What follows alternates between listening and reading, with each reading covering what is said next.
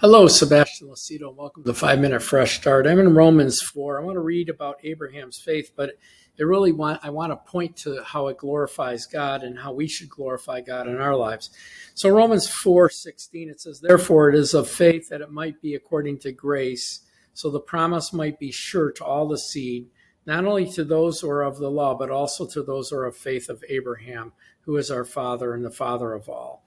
As it is written, I have made you a father of many nations." God made a promise to Abraham that he would be a father of many nations. He waited for almost 2 decades for that to be fulfilled, but he believed.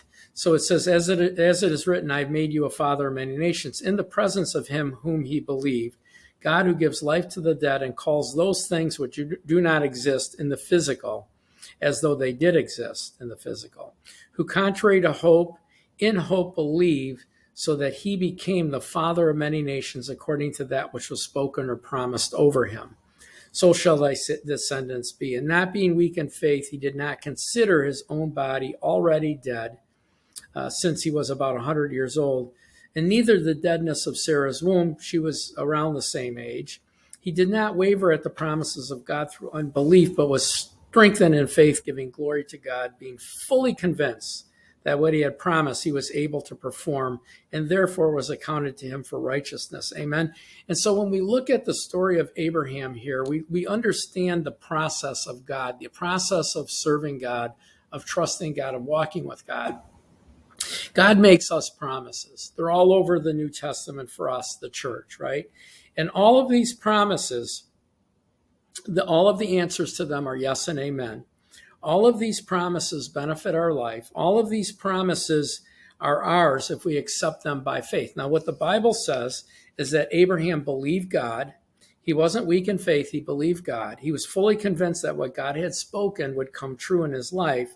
He didn't waver at those promises. He was very strong in faith, being fully convinced that what God promised him was going to live in his life, who, contrary to human hope, which said that his body was dead and Sarah's body was dead, contrary to that hope, he had the hope in what God's word said to him.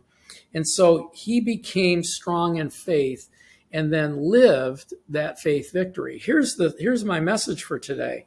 The Bible says that in his faith, but he was strengthened in faith, giving glory to God.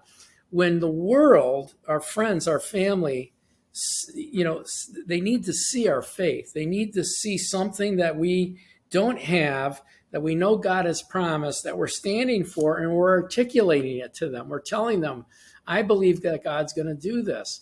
Abraham, God changed his name so that his name meant father of many nations. Well, how many kids do you have? None.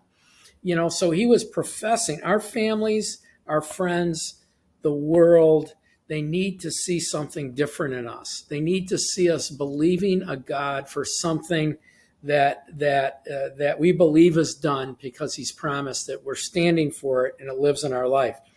We serve a living God whose word is self-fulfilling. It's powerful. It happens with faith. We should have no doubt, no hesitation, no wavering, no hedging, no hypocrisy in anything we're believing for that God has promised us in Jesus Christ. We should stand on it. It glorifies God. God wants us to be the light of the world. He wants us to be the fruit of the world. So they need to see us slaying a Goliath. They need to see us standing, waiting for the Red Sea to part. They need to see us walking on water. They need to see us, believing God for something that seems so impossible. Our lives need to speak to them what we're preaching to them.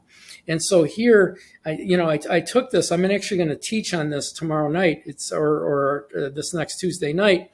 Because the world needs to see something different. They can't be just lip service. We can't convince somebody of heaven without the Holy Spirit. We can't argue with somebody to get them to heaven without the Holy Spirit. But here's the most powerful thing that we can do is we can pray and introduce and allow God to introduce himself to our family and friends, or we can tell our family and friends, God's going to do this for me. He promised it to me. It's a part of my life, and therefore I'm going to stand on it.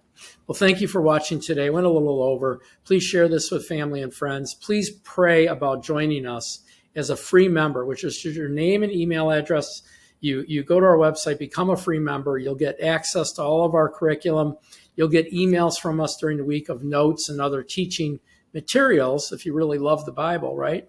And then also you can join us as a partner for $10 or more a month and help us on our journey to teach God's word, and we'll join you on your journey to learn God's word. So God bless you guys and have a great, great day. Thanks for watching.